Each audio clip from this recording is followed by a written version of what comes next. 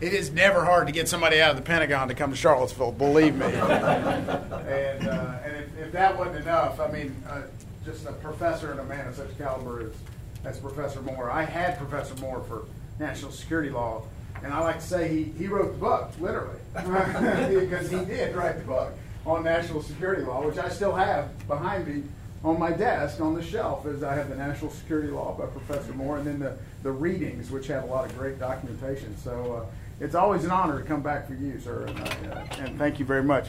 They are trying to find my slides, but I can do it without it. It's not a problem. I want to talk to you today mainly about what you all want to talk about. I'm going to talk a little bit about where the Joint Staff, where the Chairman of the Joint Chiefs, and really where the Department of Defense falls into the national security arena, a little bit about how national security policy is made, and then we might get into some of the different topics that are going on in the world. We'll talk about some legal issues and some of the analysis that I do and my folks do as we're analyzing whether or not we can use military force in a particular setting. But then I want to talk about what you all want to talk about. So I hope you'll ask questions. I understand you're pretty good at that. So please do as we go along, and feel free to interrupt at any time as we get into this. Well, let's start with most folks aren't necessarily very familiar with DoD and the Department of Defense. We love acronyms, by the way, so I will try to stay away from it, but it's a habit. But most people aren't familiar with the Department of Defense, even people who work in the Department of Defense. I mean, frankly, when I was in the same place as some of these gentlemen sitting around in the uniforms, I didn't fully understand how this giant enterprise worked and who was who in the zoo necessarily. I didn't really understand what the Joint Staff did or what the Chairman did or the Joint Chiefs, and didn't have a good feel for that. But if you think about the Department of Defense, there are really two different sides to the department, to oversimplify, if you will, of the chains of command. The first chain of command, I think, runs from the President to the Secretary of Defense, through the service secretaries to the various services. Department of the Army, Department of the Navy, Department of the Air Force, and of course in the Department of the Navy you have the Navy and the Marines. And I have this wonderful chart here that shows you this, that we'll, as soon as we find it, we'll get this great chart. And that is what I like to call the train, equip, provide side of the Department of Defense.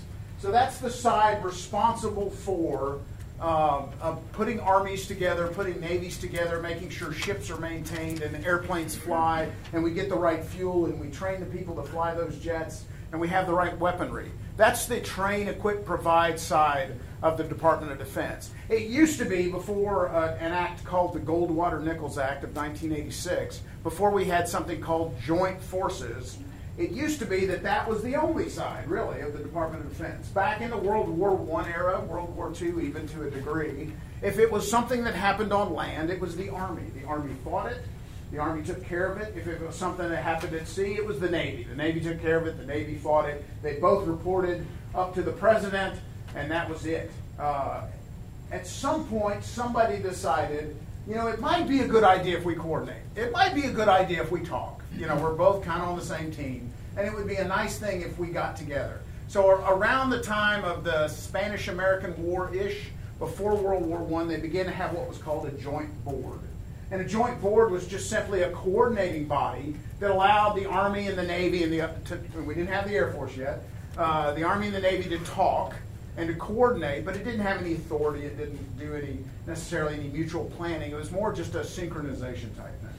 Fast forward through the two world wars to the end of the World War II, when we had the National Security Act of 1947, which probably has been the major seismic shift in national security law and in how the national security structure is in our history. I mean, frankly, that's the biggie. And that created, for example, the Central Intelligence Agency. That created the Department of Defense versus Department of War. It formalized the Joint Chiefs, the Joint Chiefs of Staff as a planning and coordination body, and did so many other things that if you've studied the 1947 National Security Act, you're aware of. So that became a more formal structure. Back then, the Joint Chiefs of Staff, who were the head of the Army, the head of the Navy, now the head of the Air Force, and then also they would elect a chairman. They would pick somebody to take turns being the chairman of the Joint Chiefs. They were actually a decision-making body. So the Joint Chiefs of Staff would make decisions about use of military force. They were in the chain of command. And that was the state until about the mid-50s when one law changed and took the Joint Chiefs out of the chain of command. And then later in 1986, the Goldwater-Nichols Act formalized the other half of the department that I like to talk about, which is the operational half of the department. The Department of Defense chain of command that runs from the President to the Secretary of Defense to the combatant commanders. And that's the state we're in now. So we have Central Command, U.S. Central Command based out of Tampa, Florida. We have U.S. European Command that sits in Stuttgart. We have Pacific Command. We have Africa Command. We have Southern Command. We have Northern Command. And these commands are responsible for all military forces within a particular geographic region. We also have specialized commands, such as the Special Operations, they're called Functional Combatant Commands. Special Operations Command being the most famous, but also Strategic Command, which has our nuclear mission as well as our cyber mission. We have Transportation Command, which does all of our global military transportation. And so those are the combatant commands, and that is really the operational side of things. That's where operations happen. So, for example, if the 82nd Airborne Division from Fort Bragg, North Carolina, is in Fort Bragg and they're training and they're out at a range and they're firing their weapons and they're practicing on an exercise, they work for the United States Army. However, when the 82nd Airborne Division goes to Afghanistan to fight and to do the mission there, they now work for Central Command. They've moved from the Army side to the combatant commander side, what I call the operational chain of command. And that's important to us because it's important to us as military, but it's important to me as a lawyer because that's where authority flows. All authority flows through the chain of command, from the president down. So if there's a decision that we're going to use force in a particular area, that comes from the president down through the Secretary of Defense, the combatant commander, to the forces under his or her control. And so chain of command and authority is one of the key things that we look at as a legal advisor in that chain. Now, sitting right there outside the chain of command are still the Joint Chiefs of Staff. They now serve as an advisory body. They're not in the chain of command anymore. And my boss, the chairman of the Joint Chiefs of Staff, is by law the principal military advisor to the President, the Secretary of Defense, and the National Security Council. He also has a statutory role to advise the Congress and to advise Congress when asked to do so. And so that creates one of the issues you'll sometimes see in the news where my boss or previous chairman have been called by Congress to say, well, the president's doing A, what was your advice? And the chairman says, my advice was B. And sometimes that upsets people because they think, wait a minute, the president said A, why is the chairman saying B? Well, the chairman's saying B because by law he's required to give his best military advice. And he's very careful not to say, oh, the president's wrong, he should have taken my advice, because it is civilian control of the military. Hey, that's a great slide. That's awesome. Thank you very much. There you are. Cool. So this would have been the first slide you saw. Let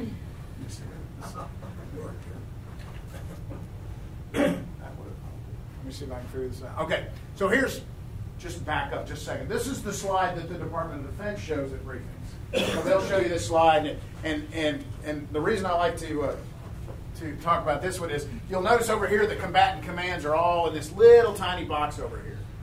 And so I don't like this slide, because I think it throws it off balance, and it doesn't show what I was just talking to you about. This is the slide I use. And I actually got a chance, for example, when Secretary Hagel, or Senator Hagel was nominated to be the Secretary of Defense, we got a chance to brief him on the chain of command, and this is the slide we used. Because this one shows on the left side that train, equip, provide side that I talked about with the Army, Navy, and Air Force and the Marines, and then the operational side, which are the combatant commanders. And that's how I like to think of the department and the authorities that flow from that. Now, here's the duties of the chairman. We were just talking about this. And you see he has an advisory role. He has a planning role. He has a strategic role, but he's not in the chain of command. And he understands that. I mean, absolutely, and that's often a topic of discussion. Sometimes folks will want the chairman to exercise something that looks like command or directive authority, and we have to advise that he can't do that. And these are the functions that he can't do. Now, let's talk a little bit, now that we've talked about the department, let's talk about how policies are made at the interagency. And I apologize if you've already gotten this from another speaker. But this is another part of the whole interagency thing that I didn't understand at all until, frankly, I got into this job and a little bit before when I studied it at the Navy. Yes, ma'am? Sorry, just question. What's the difference between the Navy and the Marines? Oh, that's a great question, actually. Besides intelligence, their IQs.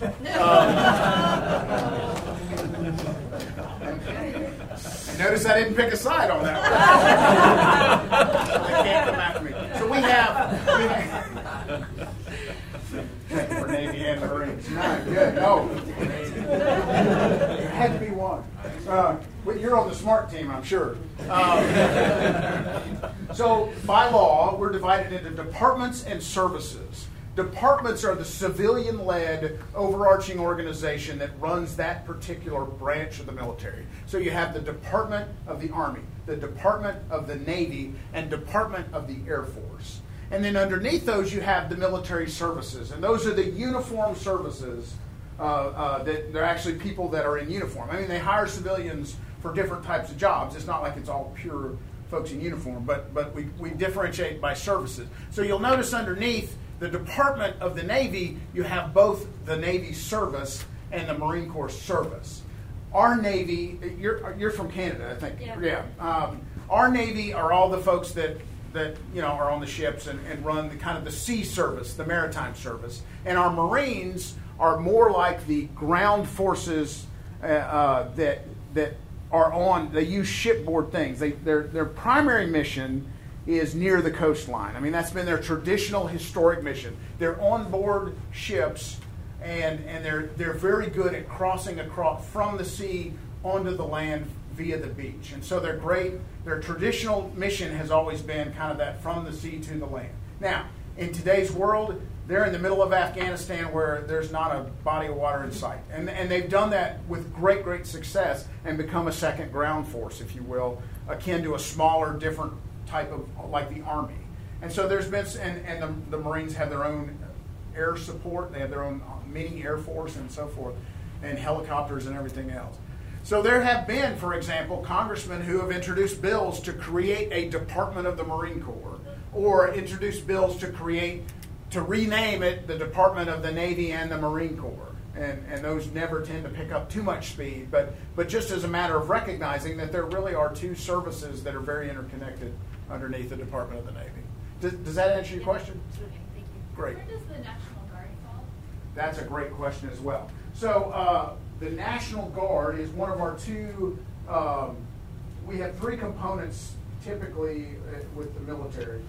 With the Army and with the Air Force. You have your active duty, your active component forces. Those are the full-time military folks. Then you have your reserve folks. Those are the folks that are they have civilian jobs and then they come on part-time in the Army Reserve or the Air Force Reserve. And there's also a Navy Reserve and a Marine Corps Reserve. Actually, every service has a reserve. And then we have the National Guard, which are the traditional state militias that really have been in existence since before the Revolutionary War. Every state, every local town had a little militia that was responsible for the defense of that village, town, state, etc. And so that has changed into the National Guard. Now, interestingly enough, we have the Army National Guard and we have the Air Force National Guard. They both fall under the Chief of the National Guard, but they're still part of, the Army National Guard is part of the Army.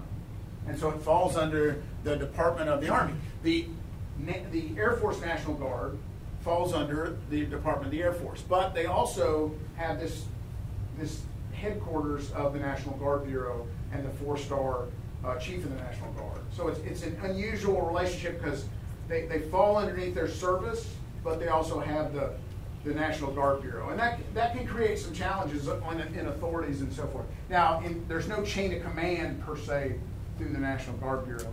The other interesting thing about the National Guard is the fact that when they're in state status, what we call Title 32 status. So you think about the different sections of the U.S. Code.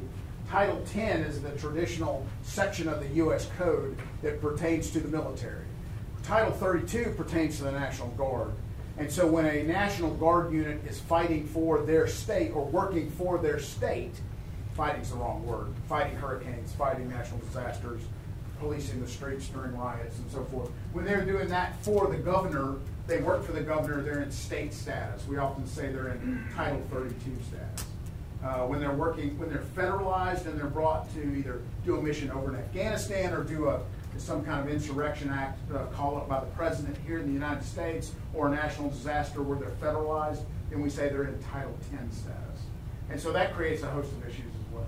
And some pretty interesting legal issues in that. The chief of the National Guard Bureau was a 3-star general not too long ago and was upgraded to a 4. Not him personally, but the position. And then that position, right about the time I came onto the Joint Staff, so about 2009 or so, or I'm sorry, 2011-ish, 2010-ish, an NDAA was made a member of the Joint Chiefs of Staff. So there is a statutory definition of the Joint Chiefs of Staff. It's the chairman, the vice chairman, Chief of Staff of the Army, Chief of Staff of the Air Force, Chief of Naval Operations, Commandant of the Marine Corps, and the Chief of the National Guard Bureau. And that's it. That's the membership of the Joint Chiefs. They are an advisory body. And they used to be, they would do a consensus opinion to give their best military advice. So if the president said, what do the Joint Chiefs think? Then the Joint Chiefs would say, this is what we think. Now by law, by Goldwater-Nichols, the 1986 Act I spoke about, it created this whole new joint structure that is really on the right side of this chart. It made the chairman of the Joint Chiefs the principal military advisor to the president, the Secretary of Defense. That way you have one person giving that principal military advice. Doesn't mean the other Joint Chiefs can't weigh in. They often do. And a lot of times the chairman will get consensus anyway and take it to the president, like with the current retirement proposals that are under, or other things like that. They'll get a consensus view from the Joint Chiefs. Great question. And probably 10 minutes more of an answer than you wanted. But all right, so let's talk about the U.S. interagency process and how this works. Again, if you've already had this from another speaker, I apologize. But this is one of the more interesting things. When you've got a proposal to do something in the interest of national security, it can sometimes come from the bottom up or sometimes the top down. And what I mean by that is it could be that one of the combatant commands or an embassy, an ambassador, or the Treasury Department or someone else suggests we ought to do a particular action that would benefit our national security. That could be we ought to fight ISIS in Iraq, or we ought to sanction this particular government because they're doing bad things, or whatever the action may be. So that might be a bottom up, and that happens. Happens quite a bit actually in the military as combatant commands propose certain actions or military operations or use of force. It might be top down. It might be that the president says to his staff, I need to know what should we do about this particular national security problem or interest. And so that would be top down. Either way, it enters into this system that you see on this chart here. It really starts with what we call an Interagency Policy Committee, an IPC. And an IPC is folks kind of at the 1-star senior executive GS-15 level or so, who are the experts from various government agencies that come together to draft and create a recommendation on policy. So what should we do about ISIS in Iraq? An IPC might come together and say, here's the different things we ought to do across the various instruments of national power. Here's what we think is the best course of action, or here are multiple courses of action that we think would be advisable. And so you have the IPC that starts the process of drafting national policy or national strategy for the president to make a decision. From there, it goes to a deputies committee. And that is literally a committee of deputies. It is the Deputy Secretary of Defense or his representative. Usually the Undersecretary of Defense for Policy goes to those. It is the Deputy Secretary of State. It is the Deputy Director of the CIA and so forth. And so you have the deputies of the various agencies that play in national security policy that come together to look at what the IPC did, to make recommendations, to further talk about what's the best course of action, how should we approach this particular national security process. From there, if they can come to a consensus, great, and those are led, by the way, by Ms. Avril Haines, who is the Deputy National Security Advisor, or if it's counterterrorism, by Ms. Lisa Monaco, who is the current counterterrorism advisor to the President. You've probably heard those names. In fact, Mr. Carlin, who was here before, Lisa Monaco was in his job before she became the counterterrorism advisor for the National Security Council staff. So the Deputies Committee would meet and talk through this. From there, it might go to a Principals Committee. Often the deputies will have their principals' authority to say, here's what our recommendation is for the department. But when the principals get together, it's the Secretary of Defense. It's the Chairman of the Joint Chiefs of Staff. The Vice Chairman of the Joint Chiefs, by the way, sits on the Deputies Committee's meetings. And so it'll be the CIA Director, the head of the department. It'll be the Attorney General for the Department of Justice and so forth. And they'll get together and they'll decide what to recommend to the President. Now, if you take a Principals Committee, and by the way, this is not the legal definition of the National Security Council, but this is in function what happens. If you have a Principals Committee and the President and the Vice President attend, it's now a National Security Council meeting. And typically, if the President is at one of those meetings, a decision will be made. Principals Committees, there's nobody there to make a decision because none of them are the final decision maker, and they'll discuss what ought to happen, they'll make recommendations, and try to come to a consensus on what's best for America and its national interest, but there's nobody there that can make a decision. If the President's there, he can make a decision, and my understanding is if the President's there, a decision will be made, because that's why you bring the President. So question, and then we'll get to National Security Council. I'll show you the membership here in just a second. Questions on this? None at all. So here's the National Security Council membership, just like the Joint Chiefs and a lot of the things I showed you about DOD. The membership is set by statute. Now, also by the 1947 National Security Act. Interestingly enough, at least I think it's interesting, there aren't that many actual people who are on the National Security Council by law. It's only these 5 people here. The President, the Vice President, the Secretary of State, the Secretary of Defense, and the head of the Department of Energy. Kind of interesting. I assume he's on there because in 1947, the beginning of the Cold War, post Nagasaki and Hiroshima, I'm assuming the nuclear weapon thing, the Department of Energy was there. In a lot of cases, and a lot of the issues we face today, issues like ISIL, issues like South China Sea, it's cyber. The head of the Department of Energy won't come to these meetings because there's no play there. But statutorily, that's your national security. You also have statutory advisors, the chairman, director of national intelligence. It's not like it's a voting, not voting thing, because again, only one person at that table can make a decision, and that's the President. He's the only one with the authority he's got the constitutional power. So, but you have those. Then you have non-statutory members, and these folks are almost always there. So you have Samantha Power from the USUN. You have Susan Rice, the National Security Advisor, who runs Principals Committee meetings. You have Mr. McDonough, the Chief of Staff, will often be there, DOJ, et cetera, DHS. And then a lot of these folks sometimes will be there and sometimes not. Brian Egan is the counsel. He's the head lawyer for the National Security Council staff. And so he's somebody that we work with pretty closely in the lawyers group. And I'll talk about the lawyers group here in a second.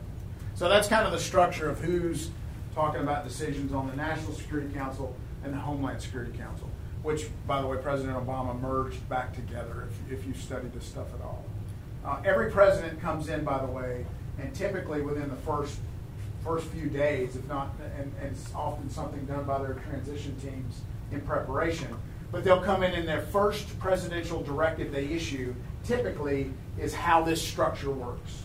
And so they might not use deputies committees and principals committees, although those names tend to stick from administration to administration. IPC is one that tends to change. They'll name it something else. But they'll talk about how the process works for national security policy in the first presidential directive typically issued. Yes, sir. Sir, in your opinion, is there anyone not on here that maybe should be? So I thought, like, a DOE is just sort of an antique, if you will. No offense to the Department of Energy, because it's not a vote. Is there somebody that's not here that might be helpful? Or They're pretty good about inviting folks that, I mean, they're not bound. In fact, rarely do you ever see it run the way the law says. I mean, they'll invite who they think ought to invite. And so, for example, the FBI is a subordinate element of the Department of Justice. But if there's a heavy law enforcement element to it, they'll often invite the Department of Justice separately. We've seen, and I know when we've had meetings on counterterrorism, and I get to go to some deputies committees, which are really cool, and I've been to one principals committee, which was very, very cool to go see that. I've never been to a National Security Council meeting because you don't get in there unless you're one of these principals. But you know, they'll bring in the FBI. Sometimes they'll bring in, like, we'll have the National Security Agency come to some, and they're a subordinate element of the Department of Defense. And so it's kind of interesting sometimes to see that occur when you have a subordinate element who gets an equal voice at the table around the discussion. But they're principals. They know how to work this, and they know who they work for, so it typically works pretty well. You know, one of the interesting dynamics that we watch is you have the chairman who goes to principals committees right next to the Secretary of Defense. So it's almost like a second vote, even though nobody votes, but a second opinion at the table. And sometimes those opinions may not align perfectly. Ideally, they do. Ideally, the chairman and the SecDef have worked that out before they go. But at the end of the day, the chairman is bound, I mean, by law and really by duty to give his best military advice, even if that's not necessarily what folks. But he's very quick to say, but at the end of the day, the decision belongs to the civilian leadership of the department and the civilian leadership of the government, which is the president. So we get two seats at deputies committees as well, because we have the vice chairman and the dep secretary there as well. Yeah, Joe. Hey, sir, can you talk about the lawyers that meet regularly about Yeah. this different agencies?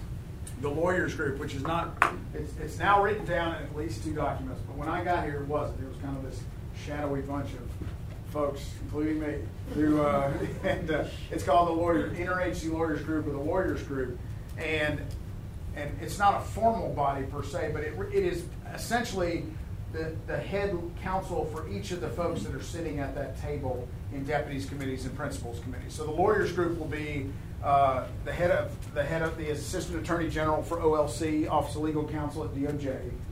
You'll have the CIA lawyer, the ODNI lawyer, the the State Department legal advisor. So Harold Coe till he left, and now Mary McLeod, the acting. You'll have the DOD General Counsel there, Mr. Preston. I'm there, or our reps. I mean, sometimes we bring folks and we'll have a bunch.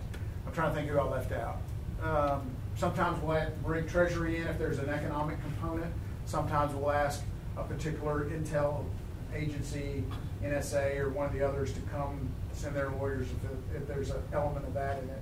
And the lawyers group is what we're asked to do is during this process, whether it's the IPC, the Deputies Committee, or the Principals Committee, we'll get legal questions kicked out. Can we lawfully drop bombs on ISIL in Syria?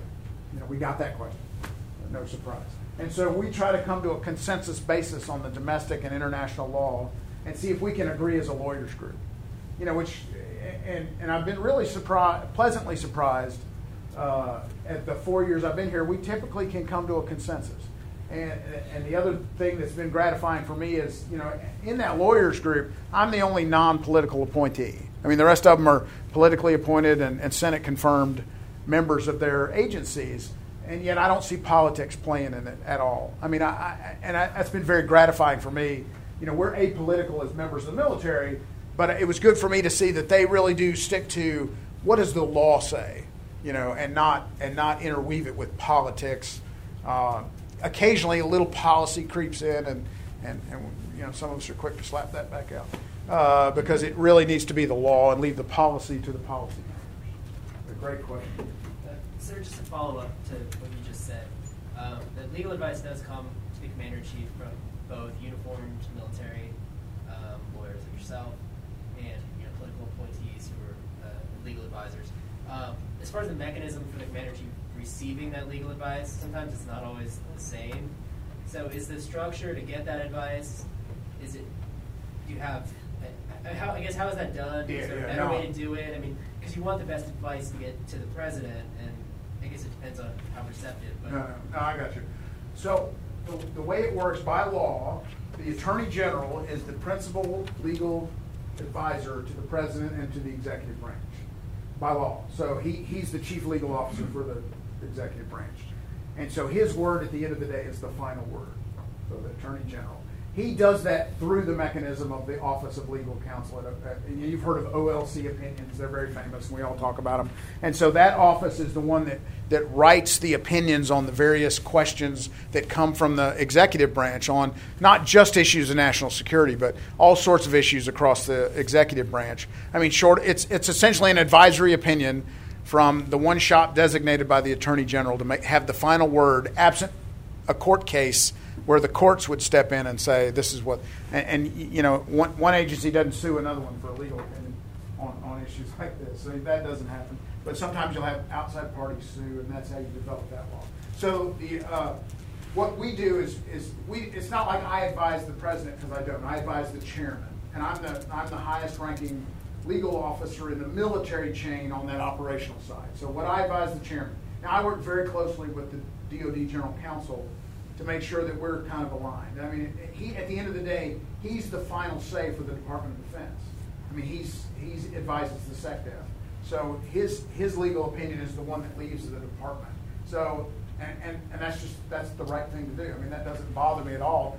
But it just makes sense for me to have that good relationship and to work carefully with him. And it's not just me working with Mr. Preston.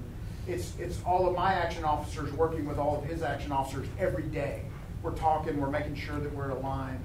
Rarely it'll come to, I've never had a situation that I can recall where they said it was X and we said it was Y. I mean, I've never had a situation where we got down to where we were completely opposed, and if we had been, DoD OGC wins.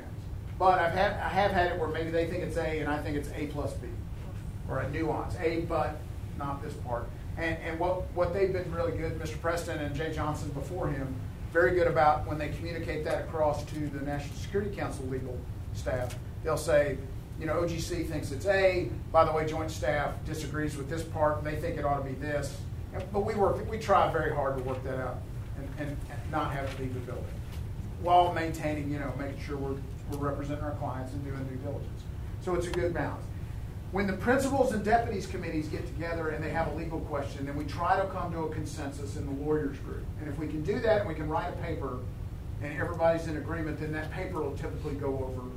That'll go to the principals committee, the deputies committee, and I assume if it's communicated in some fashion, typically by Brian Egan, the National Security Council staff lawyer, that's communicated to Ambassador Rice, to Mr. McDonough, and to the president. This is what the lawyers group thinks the law is pertaining to this issue. And that's that. Now, if we can't come to a consensus, then you have to go back to the OLC and let them write and say, this is what it is. And sometimes we go to OLC anyway just to formally say, this is what the law is in this particular area. Does that kind of answer the question? Yes, sir. Rich, one thing on that is the Council of the NSC always chairing those legal group meetings? Yeah, almost always. We've had one discussion where the White House counsel ran. It was just a discussion on legislative strategy pertaining to a particular proposal. But that's the first time I've seen him do that, and all the other times it's been Mr. Egan or one of his folks. Yeah, good question. Hanson, you have? Yeah, General, when the lawyers groups, when they meet together to develop these papers, if this is even an answerable question, are there frequently cited sources of law that you have to deal with, or that come up more frequently than others?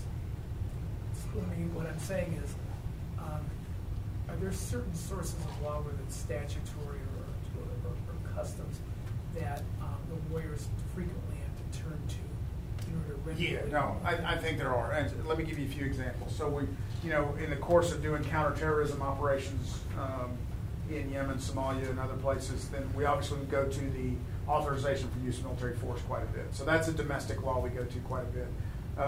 The President's Article 2 authority as the Commander-in-Chief we look to a lot. International law, we look to typically the international law pertaining to the use of force, and I'm going to show you that here in a second. And then self-defense law, we tend to look at a lot, both domestic and international. So there tends, with the issues that repeat, like targeting terrorists, and as part of our operations, those laws tend to be the same, and it's just the facts that are different. Is someone a lawful military target? Do they fall within the authorization for use of military force? Can we use force in this place to go after that person? Those bodies of law tend to be the same. It's just the facts change, and so the answer may change. Generally, you're painting a picture of a very smoothly functioning, well-oiled organization. Well, of course it is. Yes, well, that's what I was going to ask you, and I'm not trying to put you on the spot here. Not at all. These are people with strong personalities, a wealth of experience, perhaps, who have strong opinions. Yeah. And does it work as well as you're suggesting? Well, I mean, that's part of what makes it work, frankly, is that you do have some strongly opinionated people. And so we spent, we've had some, both on the policy side and the legal side. I mean, you'll have multiple deputies committee meetings on the same topic because they can't come to a consensus, because they can't agree.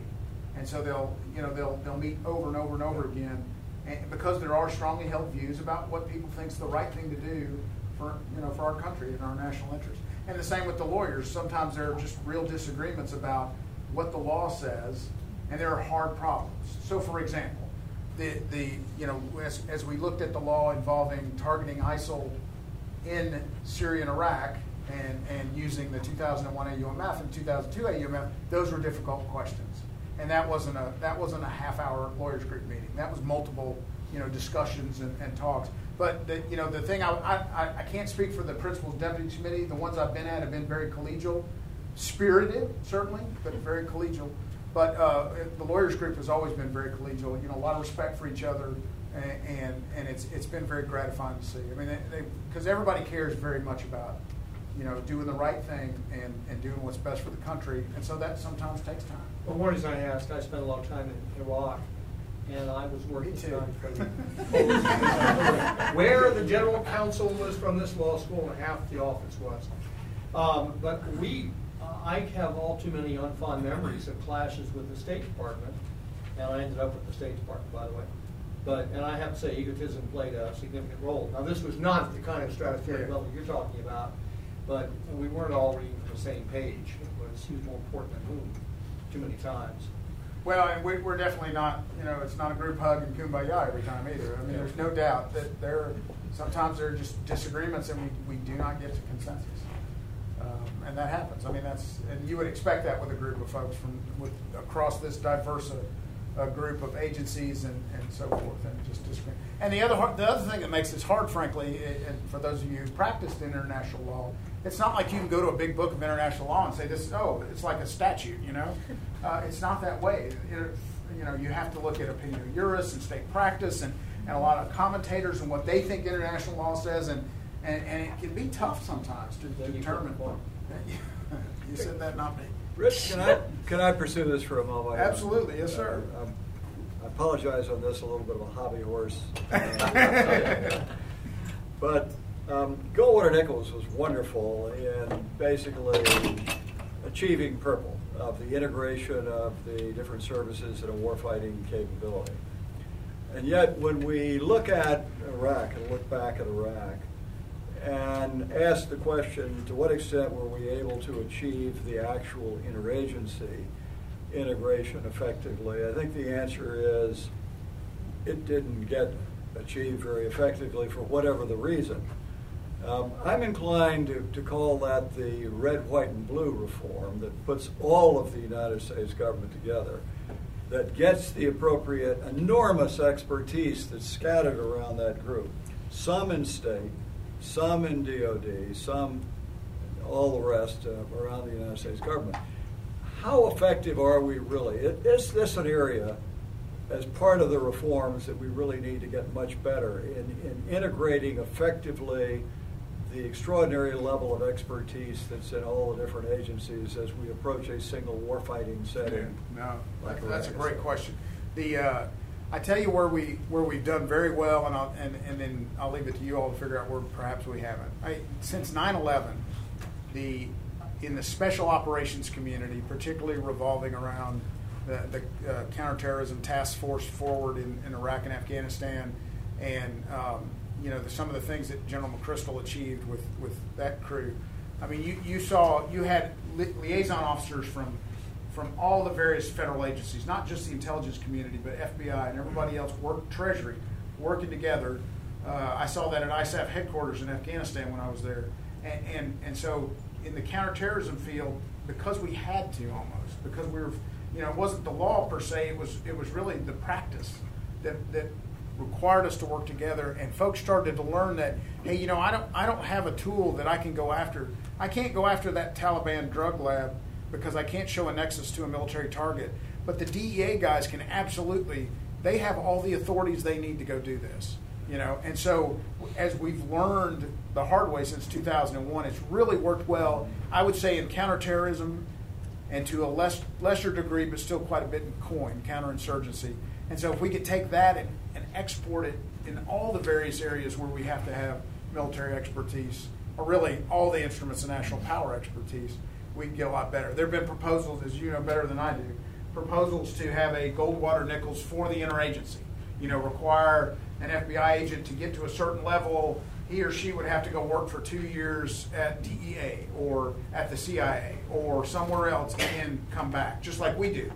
We have to. You need some help? I'm good, thank you. We have to, in the joint world, for those of you who don't know, for line officers, JAGs have an exception, which if I were king, I would take away. But for line officers to make flag, to make 1 star or above, they have to serve in a joint assignment for a certain number of years and have a certain amount of joint education, and that's required. So you don't get to be a general officer or an admiral without going to a joint assignment, and a joint assignment is carefully defined. It means you're on the staff at Central Command, or you're at ISAF, U.S. Forces Afghanistan headquarters for a year in Afghanistan. You're working with a joint staff somewhere, and you've gone to a joint war college and gotten your joint education.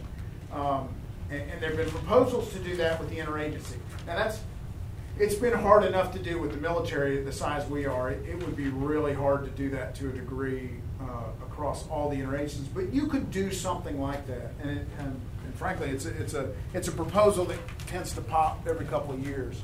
But I think in practice, we've really gotten pretty good at working together in certain arenas. And I'll tell you, folks can bring some amazing stuff to the fight. We've got a Coast Guard officer right now in my office, and he's got such a background knowledge of things, law enforcement, homeland security, some different stuff that we don't have, and he just brings an enormous wealth to the table. And I wish I could keep him. I can't. I only got him for a year, and I'd love to have a Coast Guard officer. Is there a Coast Guard in here? I need a Coast Guard officer, by the way. Thank you very much. Go back and talk to the Commandant.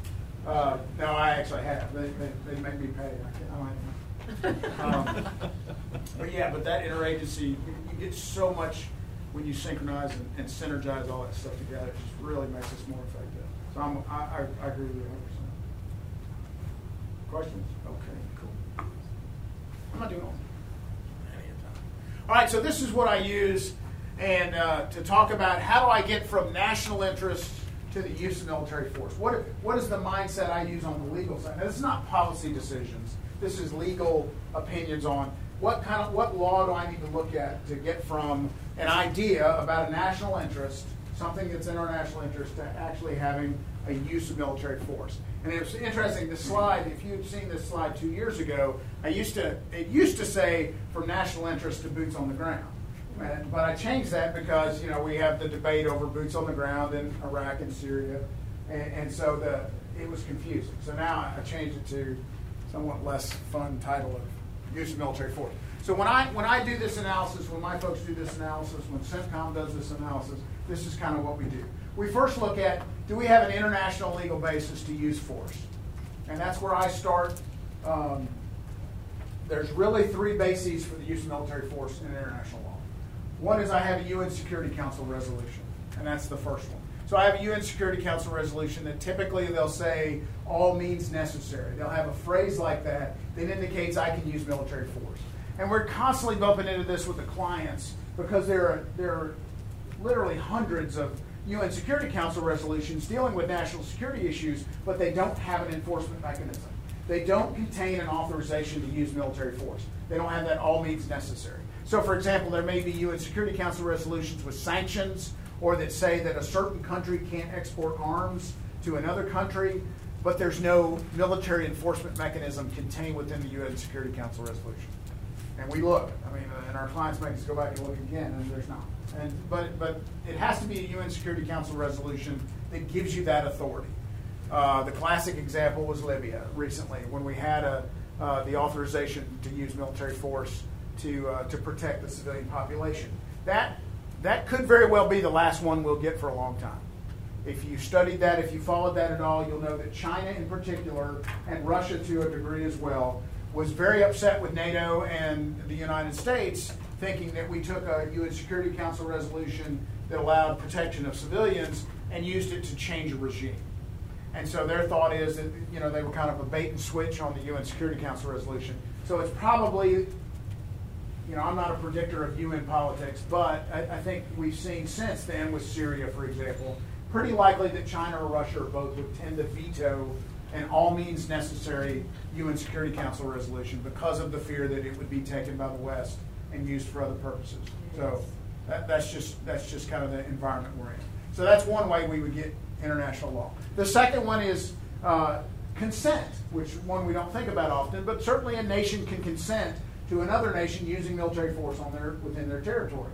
And you see that, for example, in Afghanistan. The government of Afghanistan consents to our presence there to use military force. So that's a common one. And then the third one is self-defense, and that's one we fall on quite a bit. For example, in our fight against Al-Qaeda, we use a self-defense basis, and that's both under customary international law that predates the UN Charter, as well as the terms of the UN Charter as well. So those are the three. Yes, ma'am. So we've had some sort of discussion back and forth, maybe different between scholars and the U.S. between whether humanitarian intervention. Oh, I love you. That's great. Thanks for teeing that up. So that maybe is number 4, maybe not. I would tell you it's not. The U.S. official position, it's not. So for those of you who don't follow this, there is a concept of a norm. Most people call it a norm called responsibility to protect, R2P, or humanitarian intervention. You'll hear it called both. Some purists will tell you that the norm is responsibility to protect, and the humanitarian intervention is what you do under the authority of it. But it's a norm that started in Canada back in 2000-ish. The first example predates that. It was in 1998, the Kosovo airstrikes. NATO didn't have a UN Security Council resolution, didn't have any other self-defense basis, didn't have a basis to use force to do the airstrikes, and so fell back on the humanitarian crisis on the ground and the large-scale genocide and said, we're going to do it anyway. And so the responsibility to protect is this concept that you may not be lawful. It may not be lawful to use force, but it's justified. That's typically how you'll hear it described. 3 states right now recognize it as a legal basis for use of force: the UK, Denmark, and Belgium. And so it remains to be seen whether other countries will adopt it.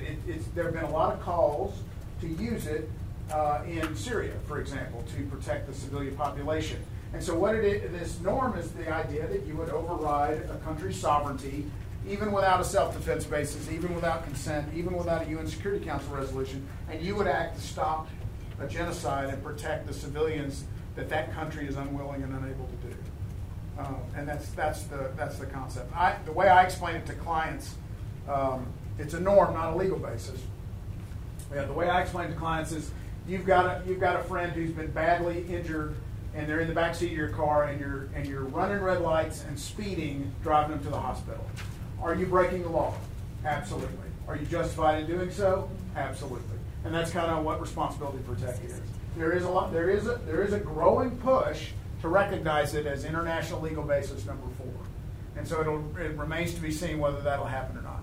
The problem with it is, if you're looking at the policy arguments about responsibility to protect as a legal basis, is if you look at if you look at some of the arguments for using force in Syria 2 years ago, when at the height of some of the really bad civilian casualties there, and you look at some of the arguments and justifications Russia was using with respect to the Crimea, they were very similar. And so the risk, the danger with responsibility to protect is that it would create an opportunity for bad actors to go in and use force to protect populations, and what they're really doing is using it as a subterfuge to do something else. And so that's the risk there. And so there have been a lot of scholarly discussions of responsibility to protect. The U.S. doesn't recognize it as a legal basis, and so it remains to be seen where we go with that in the future.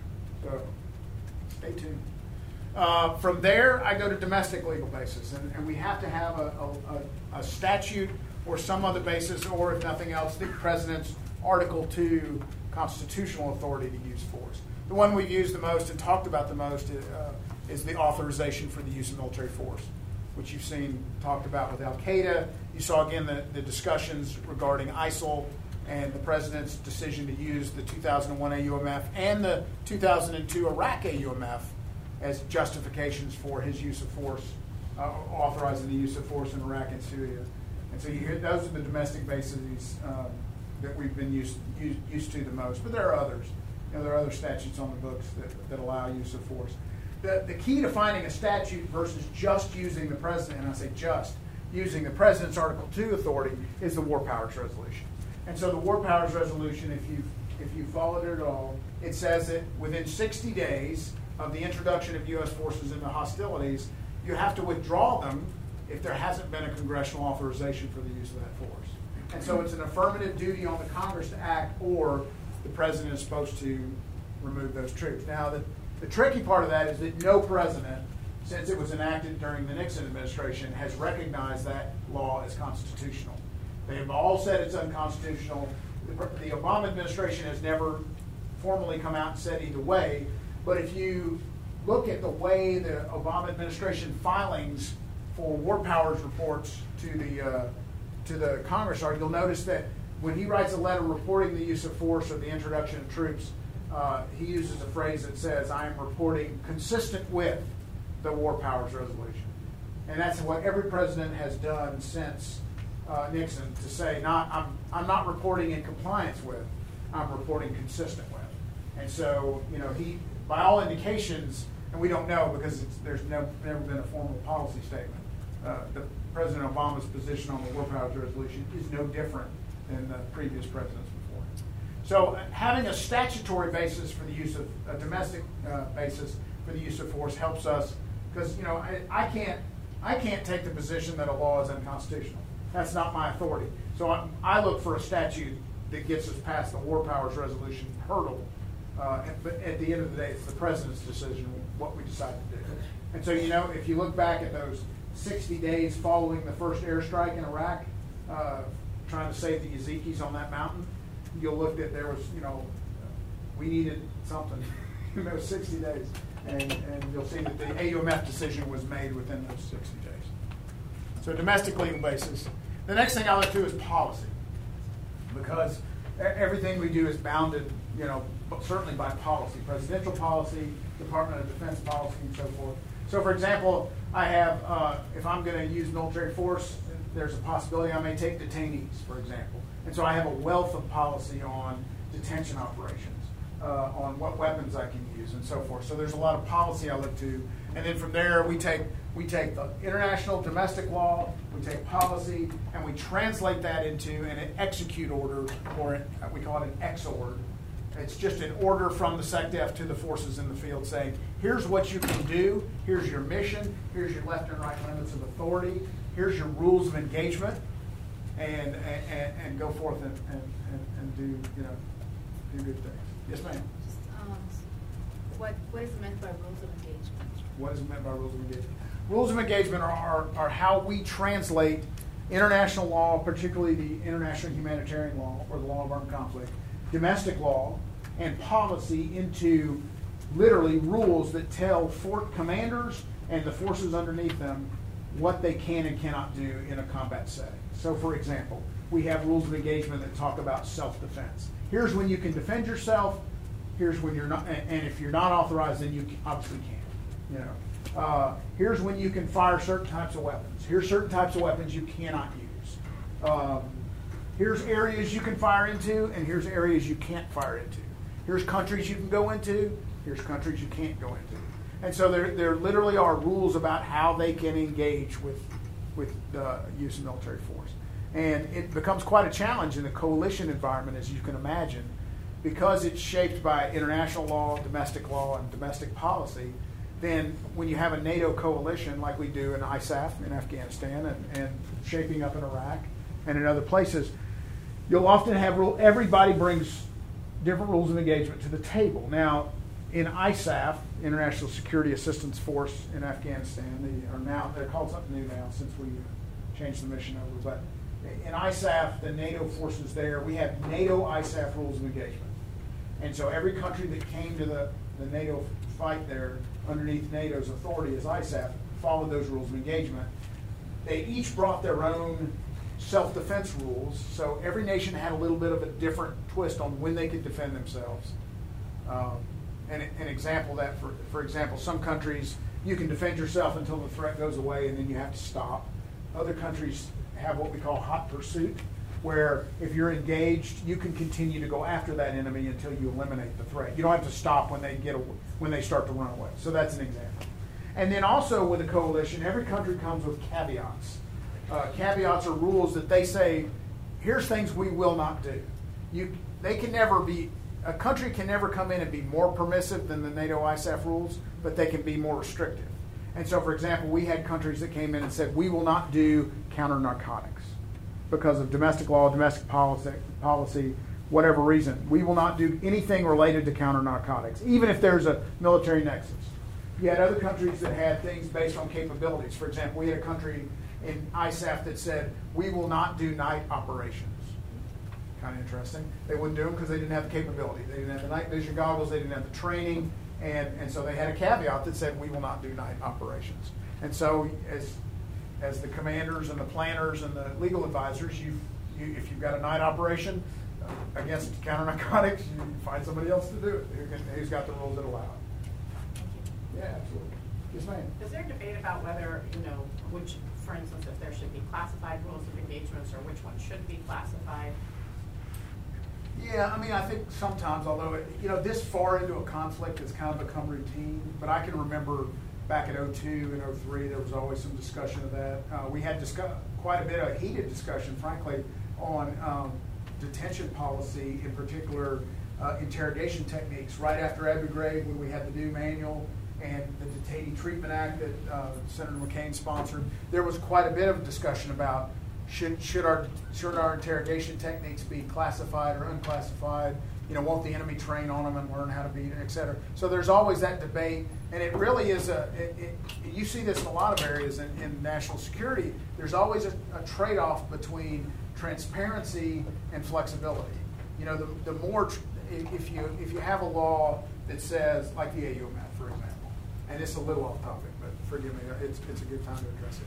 If you have a law like the AUMF that says you can go after, members of Al-Qaeda and associated forces, that's not real transparent, because what's an associated force? Unless you've defined it in the statute, then it's not as transparent as a lot of people would like, for example. But on the other hand, there's a lot of flexibility there for a commander and really the president to put policy down to commanders to say, here's what I consider associated forces or and so forth, and define that. So you trade off between transparency and flexibility. And that same trade-off is with rules of engagement and so forth. You want to make sure your forces are clear on when they can use force and when they can't. But if it's over-prescriptive, then you get to the point where nobody will do anything because they don't know what they can do and they're afraid to act. And that's a terrible place for a soldier to be. So you want to give them some flexibility. Good question. Yes, ma'am. Could I have a question about, in terms of when you're dealing with a multinational force or something like what was going on in Afghanistan and is shaping up in Iraq? Are you involved in any of the legal? Is it the command that's legal advisors to the command that work with all the associated, all the coalition forces to determine how things are going to work and to settle all of those agreements, or is that something that you would be involved in as well? It's a little of both, and it depends on, there's kind of the strategic level, the operational level, and the tactical level. So certainly decisions about who's going to cover this village versus that one, who's got this sector versus that one, that's very tactical and operational. That's going to be handled by the command out in the field. On the other hand, the NATO ISAF rules of engagement, when you can go kill somebody or when you can't, those are going to be handled at a very strategic policy level. For NATO ISAF, the NATO Council, the NATO Committee, North Atlantic Committee, the NAC. I mean, you're going to have countries that the country's leadership comes together and determines what's acceptable, and then the NATO military staff will write those rules of engagement. And so, with input from the countries. So those were done before I got to this position. I mean, those were done years ago. But I'm sure whoever sat in my chair at the time probably had some input to those. I would hope, because we certainly had input. And then for the countries, a nation state's own stuff, then absolutely. I mean, my shop writes rules of engagement all the time. We have standing rules of engagement that they're called the Chairman's Standing Rules of Engagement, and they're promulgated under the authority of the Secretary of Defense, but the Chairman puts them out. And it's a standing document that gives kind of the basics on self-defense and some other things. And then when we come to a particular operation and we have to write specialized rules of engagement for an operation, we do those. But often we're working very closely with, for example, Central Command. They'll give us some draft rules that they'd like to see. They're getting them from their subordinate and so forth. So all that, there's a lot of talk up and down the chain. Because what you don't want to do is just, go to a commander and hand him a list and say, there's your rules, let us know when it's done. Because that's just a terrible way to do business, and it's not going to work. So there's a lot of crosstalk and a lot of coordination that happens in operational channels, in legal channels, and so forth to make sure that you get the best product to give the commander what he or she needs to succeed, but still follow international law, domestic law, and policy, and what the president has allowed you to do. And so, let me see. I've got a great example, but it's classified. So let me see. Let's talk around it a little bit. So recently, we had some guidance on what we could do in a particular area, and there was a question about this, this sub part. Do we have the authority to do this or not? And honestly, we weren't sure what authority we had gotten, so we had to go back up to the White House and say, can you find out whether we have this authority or not? And of course that goes through the SecDef up through the National Security Advisor and so forth. And then we got the answer back, you don't have the authority to do this. And so but we had to ask because it was unclear. And different people remembered it differently, which is, just because of anyway, I can't get into it. But it's a great story though. Sorry about that. But it is. There are times you have to go back up and get authority. Yes, ma'am. Sorry, this is a question a little bit off of what we're talking about right now. Is there a group of lawyers that advise the Secretary of Defense that are not part of the JAG? Oh yeah, absolutely. Because in fact, none of them are.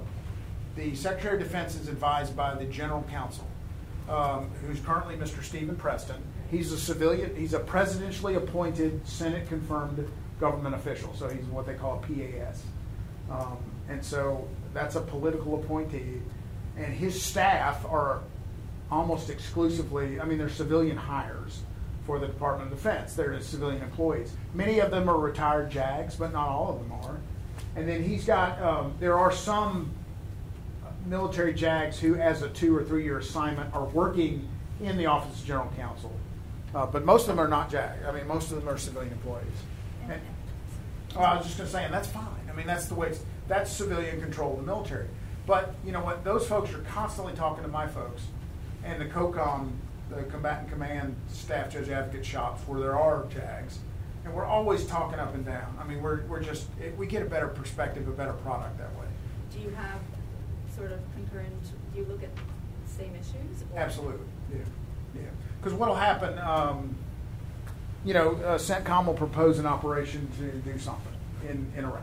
And they'll say, we'd like to do this operation, we'd like to use these forces, we want these rules of engagement, and so forth. So we've now got they may have done a legal analysis, may not have, but usually they have. They're really good about that. And so we'll take a look at it. We'll see if there are any legal issues. We'll advise the chairman, the joint staff. We're working. I mean, I've got my guys and girls are down working with the operators to write the plans, to draft the rules, to work very closely, and then we'll have that product, and then it goes upstairs to the what we call the third deck, the Office of the Secretary of Defense, and the General Counsel's office will look at it. But at the same time, my folks have been talking upstairs too. So the action officers, and I call them officers, but the attorneys in the General Counsel's office who work the same issues, they've been talking to my attorneys, they've been talking to the CENTCOM attorneys. We've carefully coordinated, so we try to come to an agreement on what things ought to be, so that when Mr. Preston, the General Counsel, the Secretary's lawyer, when he gets it, we ought to all be on the same sheet of music. And last question, when cases where you may not agree, then what happens? They win. I mean, he's the General Counsel for the department. So if he, and that was what I was talking about earlier, that idea of that we ought to not get to that point. Right. If we're now, that doesn't mean I cave in, because there have been times when I've disagreed on issues, and I just and we let them know that, and they'll often take that into account and change their opinions, or they'll just communicate it across to the White House that, here's the OGC legal opinion. By the way, Joint Staff thinks it's this, or Chairman's legal, thinks it's slightly different, and they'll communicate that as well. Because then at least the decision makers on the National Security Council staff, now they get that added perspective. Because it's hard to get black and white in this area. Just a question, sir, which is, so when I worked with companies or had clients as a lawyer, like I went down to lawyers involved, always slowing down the decision making. Yeah. You're in a unique position, it seems, right? I guess Because, is there pushback when you have to go back and say, can you clarify this Yes. issue for us? How do you negotiate? That's a great question. Part of what I tell operational lawyers, and something I've done is I tell people, don't be a dentist. I love dentists. Dentists are great. We got to have dentists. But think about how a dentist's business model works. You got a problem with your teeth, you go see the dentist fixes it, you go away, you don't have any kind of relationship at all. You just go back every 6 months and get them clean. That works great for a dentist. I don't want a dentist hanging around my house watching me floss. I don't want him trying to see if I eat too much sugar in the buffet. I don't want that. But you know what? That model works really well for an operational lawyer and for an in-house counsel and a lot of other settings. I tell my folks ought to be there at the meetings early on. They ought to be where they need to be so that they can hear the issues as they come up and help with the planning. Because there's nothing worse than getting to the end of the planning and then all of a sudden it's like the lawyer steps in and says, oh, that's illegal. When you could have fixed it 2 months ago and gotten them on the right path. I tell commanders and clients, and my folks do, you want to get from point A to point B, don't tell me how to get there. Let me tell you how to get there. You don't care the path necessarily. What you really care about is just getting to point B. Let me tell you how to get there legally, morally, and ethically. I'll get you there. If I absolutely can't get you there, I'll tell you that. But know that I'm going to get you there most of the time. And the other thing I do that I think is important, and others do, I mean, it's not unique to me, is we've got to explain to our clients the risks involved, legal risks involved with it. There's no simple yes or no answers in these areas. And so you have a lot of attorneys who immediately, they're like, yes, yes, yes, oh, I'm sure we can, and they're dangerous. And then you have other lawyers who say no, no, no, no, no all the time, and they're equally dangerous because you don't get the mission done. But right in the middle is somebody who figures out a way to do it, again, legally, morally, and ethically, and then explains to the client, hey, look, here are the risks. The risk is that an attorney above me may disagree because this is a pretty novel legal theory. A risk is that this may be, the international community may completely disagree with our legal reading and we're going to hear about it. The risk is, et cetera, et cetera, et cetera. You lay out that legal risk. I mean, I've had commanders say, just give me a yes or no answer, Judge. And I'm like, you know what, sir? There is no yes. It's not that simple. You need to know what the risks are and you need to make a decision. Let me tell you what I think the law says, but here, and let me tell you how strong I think it is, because in some cases it's not. And that's what I usually, and that seems to be an approach that's worked pretty well. But if you're involved the whole time, you can stop a lot of the craziness. I had one case where an incident happened years and years ago where a couple guys said, hey, we want to stay behind after the morning meeting and tell the deputy commanding general this great idea we have. It would really do amazing things. And so I hung around, because I always hang around when I hear that. So there's a crowd of about 30 people, and I'm kind of in the back, and they say, hey, sir, we got this great idea, bang, bang, bang. And everybody's like, oh, that's a great idea. And I raise my hand. And Judge, what you got? I said, sir, I'm pretty sure that violates the Chemical Weapons Convention. And every head swiveled towards me, it was so awkward. And it's one of those moments. And I said, yes, sir, I'm pretty sure that violates the Chemical Weapons Convention. And they were just like, you could just see them. But this bunch had done this to me before, where they don't come see the lawyers, they just bright ideas, with a good idea fairy, we're calling, where they've just got these great ideas, but they don't run it by a lawyer. And so I said, sir, if you don't mind, let me take a look at it. I won't take more than a day. And let me just see if we're okay here. And because they had moved down, they were moving down that road. And I checked, and sure enough, they absolutely violated our international treaty obligations. And I told them that, and they shut it down. And you know what? I had a very grateful client. I had a couple pissed off action officers, and I didn't care, because my job is to protect the command and the commander, and protect those guys too, because they should have asked. And so that taught me that to try to be as many places as I can, and be at the meetings and to figure out ways to, when you're not at meetings, to get them to do that. So for example, we had a system whereby you would get every action that moved through a command had to have a certain people could coordinate. And when you were setting up an action for coordination, you got to pick who coordinated on it. You got to pick personnel officer. Do I let the money guy, the comptroller look at it? Do I let the lawyer look at it? Do I let the operations officer look at it? You got to pick the boxes. You would check or uncheck who got to coordinate on that package. And I went to the knowledge management guy, who was a buddy of mine, and I said, hey Bob, I think, my opinion is that you should not be able to uncheck the JAG box. And I think you should not be able to uncheck the comptroller money box. I said, I can look at something in about 30 seconds and decide if there's a legal issue. And if there's not, I'll pass on it and it'll go. But if there is, I'll need some time with it, but then those are the ones you want me to have time with.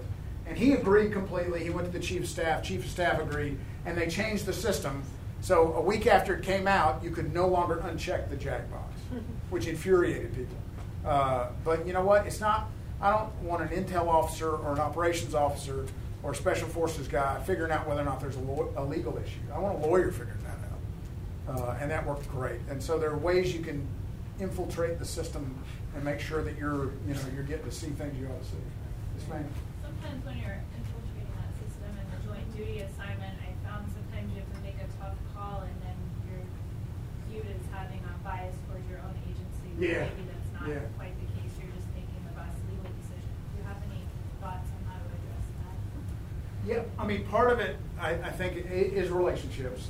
Part of it is, if the first time somebody's seeing you, and I'm not saying this is the case, but I've had this happen. The first time they're seeing you, you're bringing bad news, then that's not the best place. Sometimes that happens.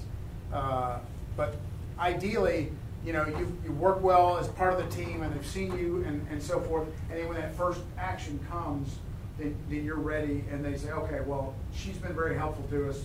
We know her. We trust her. She's got the credibility.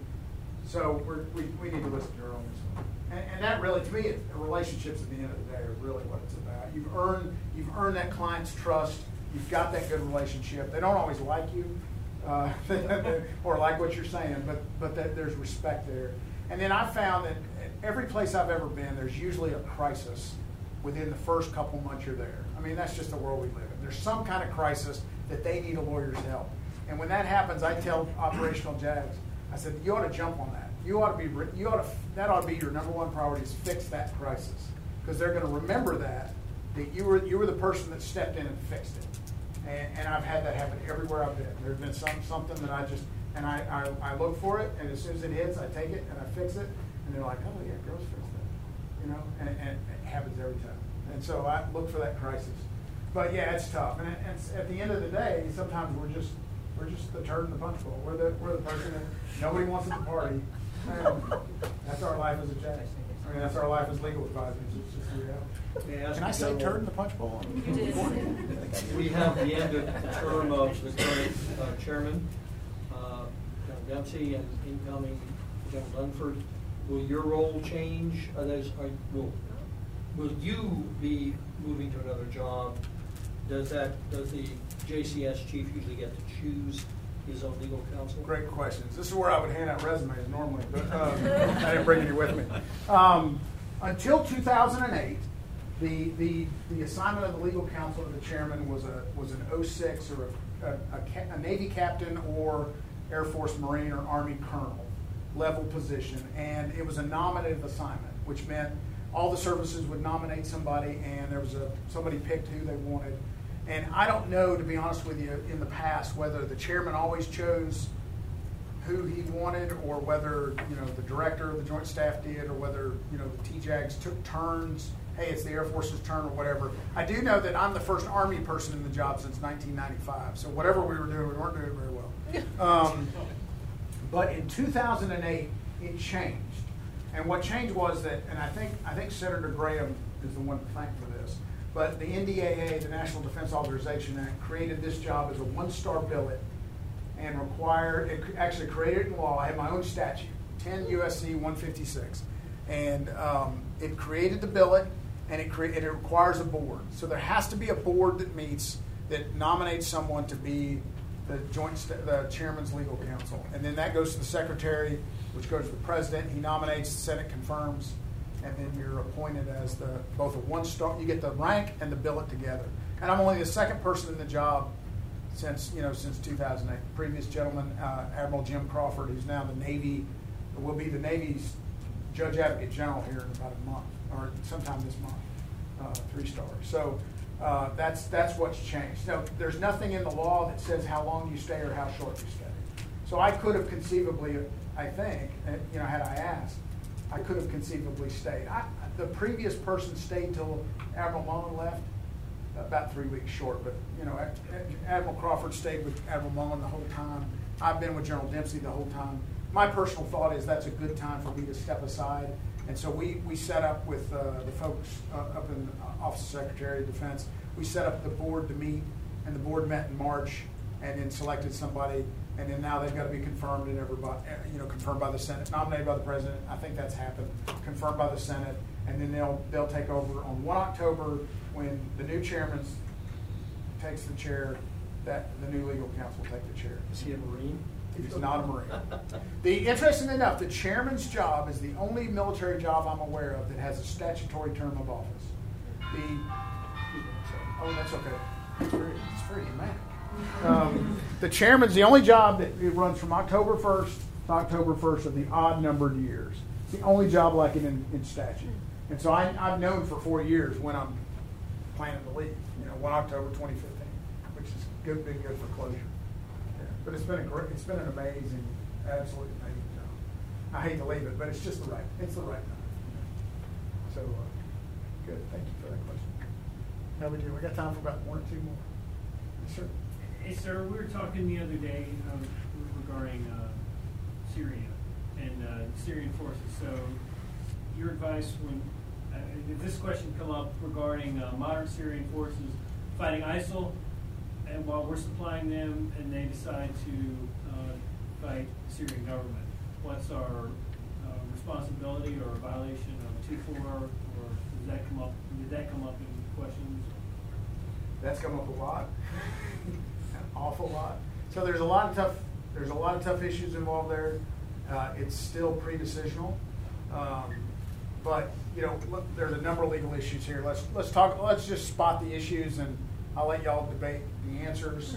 And there's not only law but policy. So the first piece of law is can you go into Syria and use lethal force against a terrorist organization? Obviously we're doing that. So, and you've seen the president's statements. We go down that chart. So our international legal basis, self-defense, ongoing conflict with Al-Qaeda, also the consent of Iraq on the Iraq side, and collective self-defense of Iraq on both sides. So you have that international legal basis. Domestic legal basis, the president looked to both the 2001 AUMF and the 2002, and transmitted a draft ISIL AUMF to the Congress, which hasn't gone anywhere. I mean, we've had a number of briefings and hearings on it, but it just hasn't gone anywhere. And there's a lot of debate that's in the public, in the public sphere about. Interesting enough, it seems to be that the president's party wants to restrict it even more, and the Republicans want to give him more authority, which is unusual. But I mean, that's all a civil debate. That's civilians. That's between the president and the Congress. You know, the military, we're just tell us what to do. You know, tell us what authority we have and what you want us to do. So there's that initial decisions about use of force, and you can look up. You can actually, if you're interested in this particular area and you want some details, if you'll Google, you can find Samantha Power's letter to the UN on our use of collective self-defense for the Iraqis, and that lays out our understanding of our legal authority to do it. And so you also have Iraq's letter to the UN Security Council. So both of those are two documents I would point to, as well as the War Powers, multiple War Powers reports, or consistent with War Powers reports that the President transmitted to Congress. So that lays out that. Now, you have the next legal issue, and that's about the best answer you'll get out of me. So that's the most detail you'll get out of me for an answer. So the rest of them are legal issues. Issue one, can you train a force and put them inside another country to go after a terrorist threat to yourself? Obviously, we have congressional authorization to do it. You've seen the president's statements. We're moving that direction.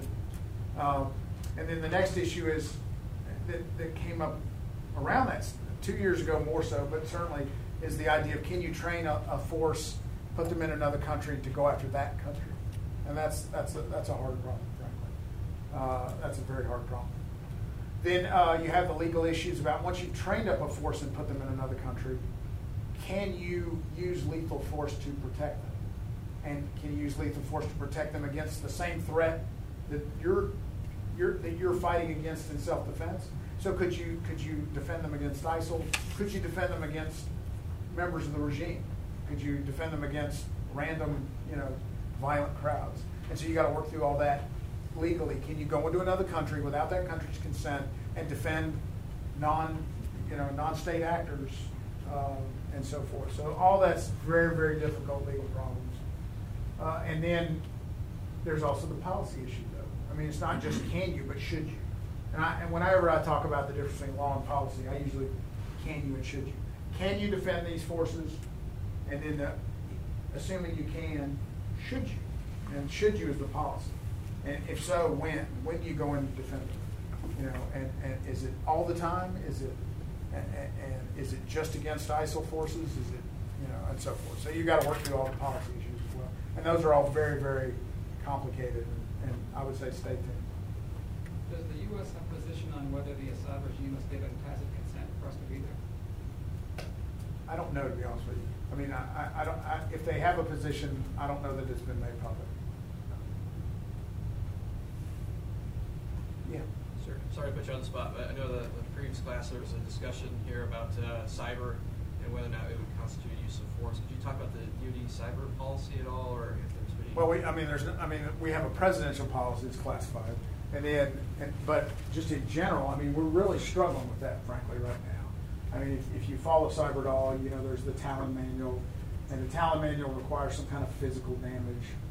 And so there was a lot of debate, was the attack on Sony, was that a use of force? And if it was a use of force, was it a use of force against the nation state or a corporation? And how do you figure that out? So, and these are not easy problems. And they're not easy problems because a lot of policy tends to creep into these discussions. It's never a purely legal discussion. And there's not very, very well developed law in the first place. Frankly, whomever did that to Sony, and I mean most open sources say it was North Korea, whoever did that to Sony probably did the world, in one sense, a favor in an odd way. I mean, there wasn't a lot of damage. There certainly wasn't a loss of life. Certainly some employees were hurt, some records were lost, hurt not physically, but and some embarrassing emails leaking out about some movies and stuff. But I mean, you talk about the low end of the damage scale. I mean, to differentiate that from taking down Wall Street or shutting down the Eastern Seaboard power grid.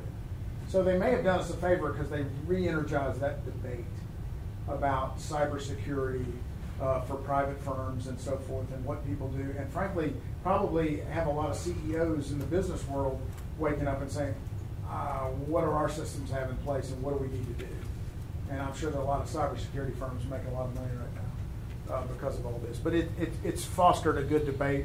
The Talon 2 group is meeting right now, I guess, and And it'll be interesting to see how they're informed by what's going on. But it's just you can't get folks to agree about what's a use of force, what's an armed attack, and what does the law allow us to do in response. And they're not easy questions.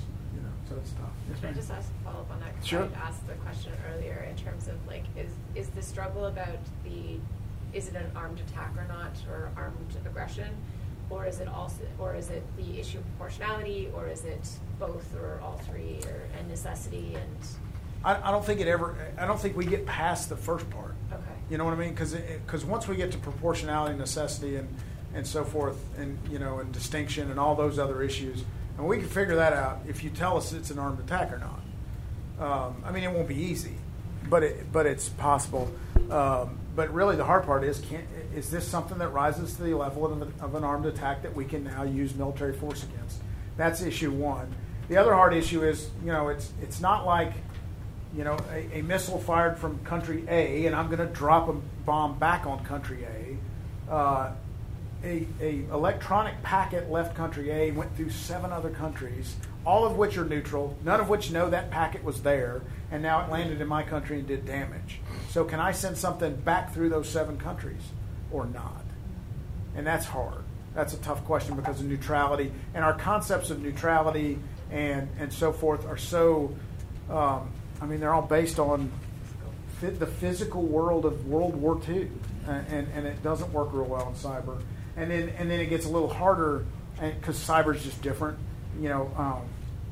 If somebody launched a missile and took out Wall Street, we'd launch a missile back. We wouldn't think twice about it. If somebody launched an electronic packet and took out Wall Street, there's a real hesitancy to launch a missile back. But why? And so and that's a policy question. It's not a legal question. Well, there is a legal question. Could I use force, true military force, not electronic force, but physically damaging bombing force against an electronic attack? There's the legal question, but there's the harder policy question. Because you're going to blow up a server in an office building. You're never going to find that like in the movies where there's that evil military computer in an evil military base in an evil military country, and you just go blow it up. I mean, it's never going to be like that. It's going to be in a nice office building with a Starbucks in the first floor, and people in coat and tie coming to work who don't know what's going on. And there's a server in there sending crap all over the world. And so it's just never going to be that simple. And that makes it hard, too. Can I ask one final? Absolutely. Is part of the issue also the attribution aspect? Absolutely, yeah. All those come into play. And because it is hard sometimes to tell who does what. Yeah, it is very hard.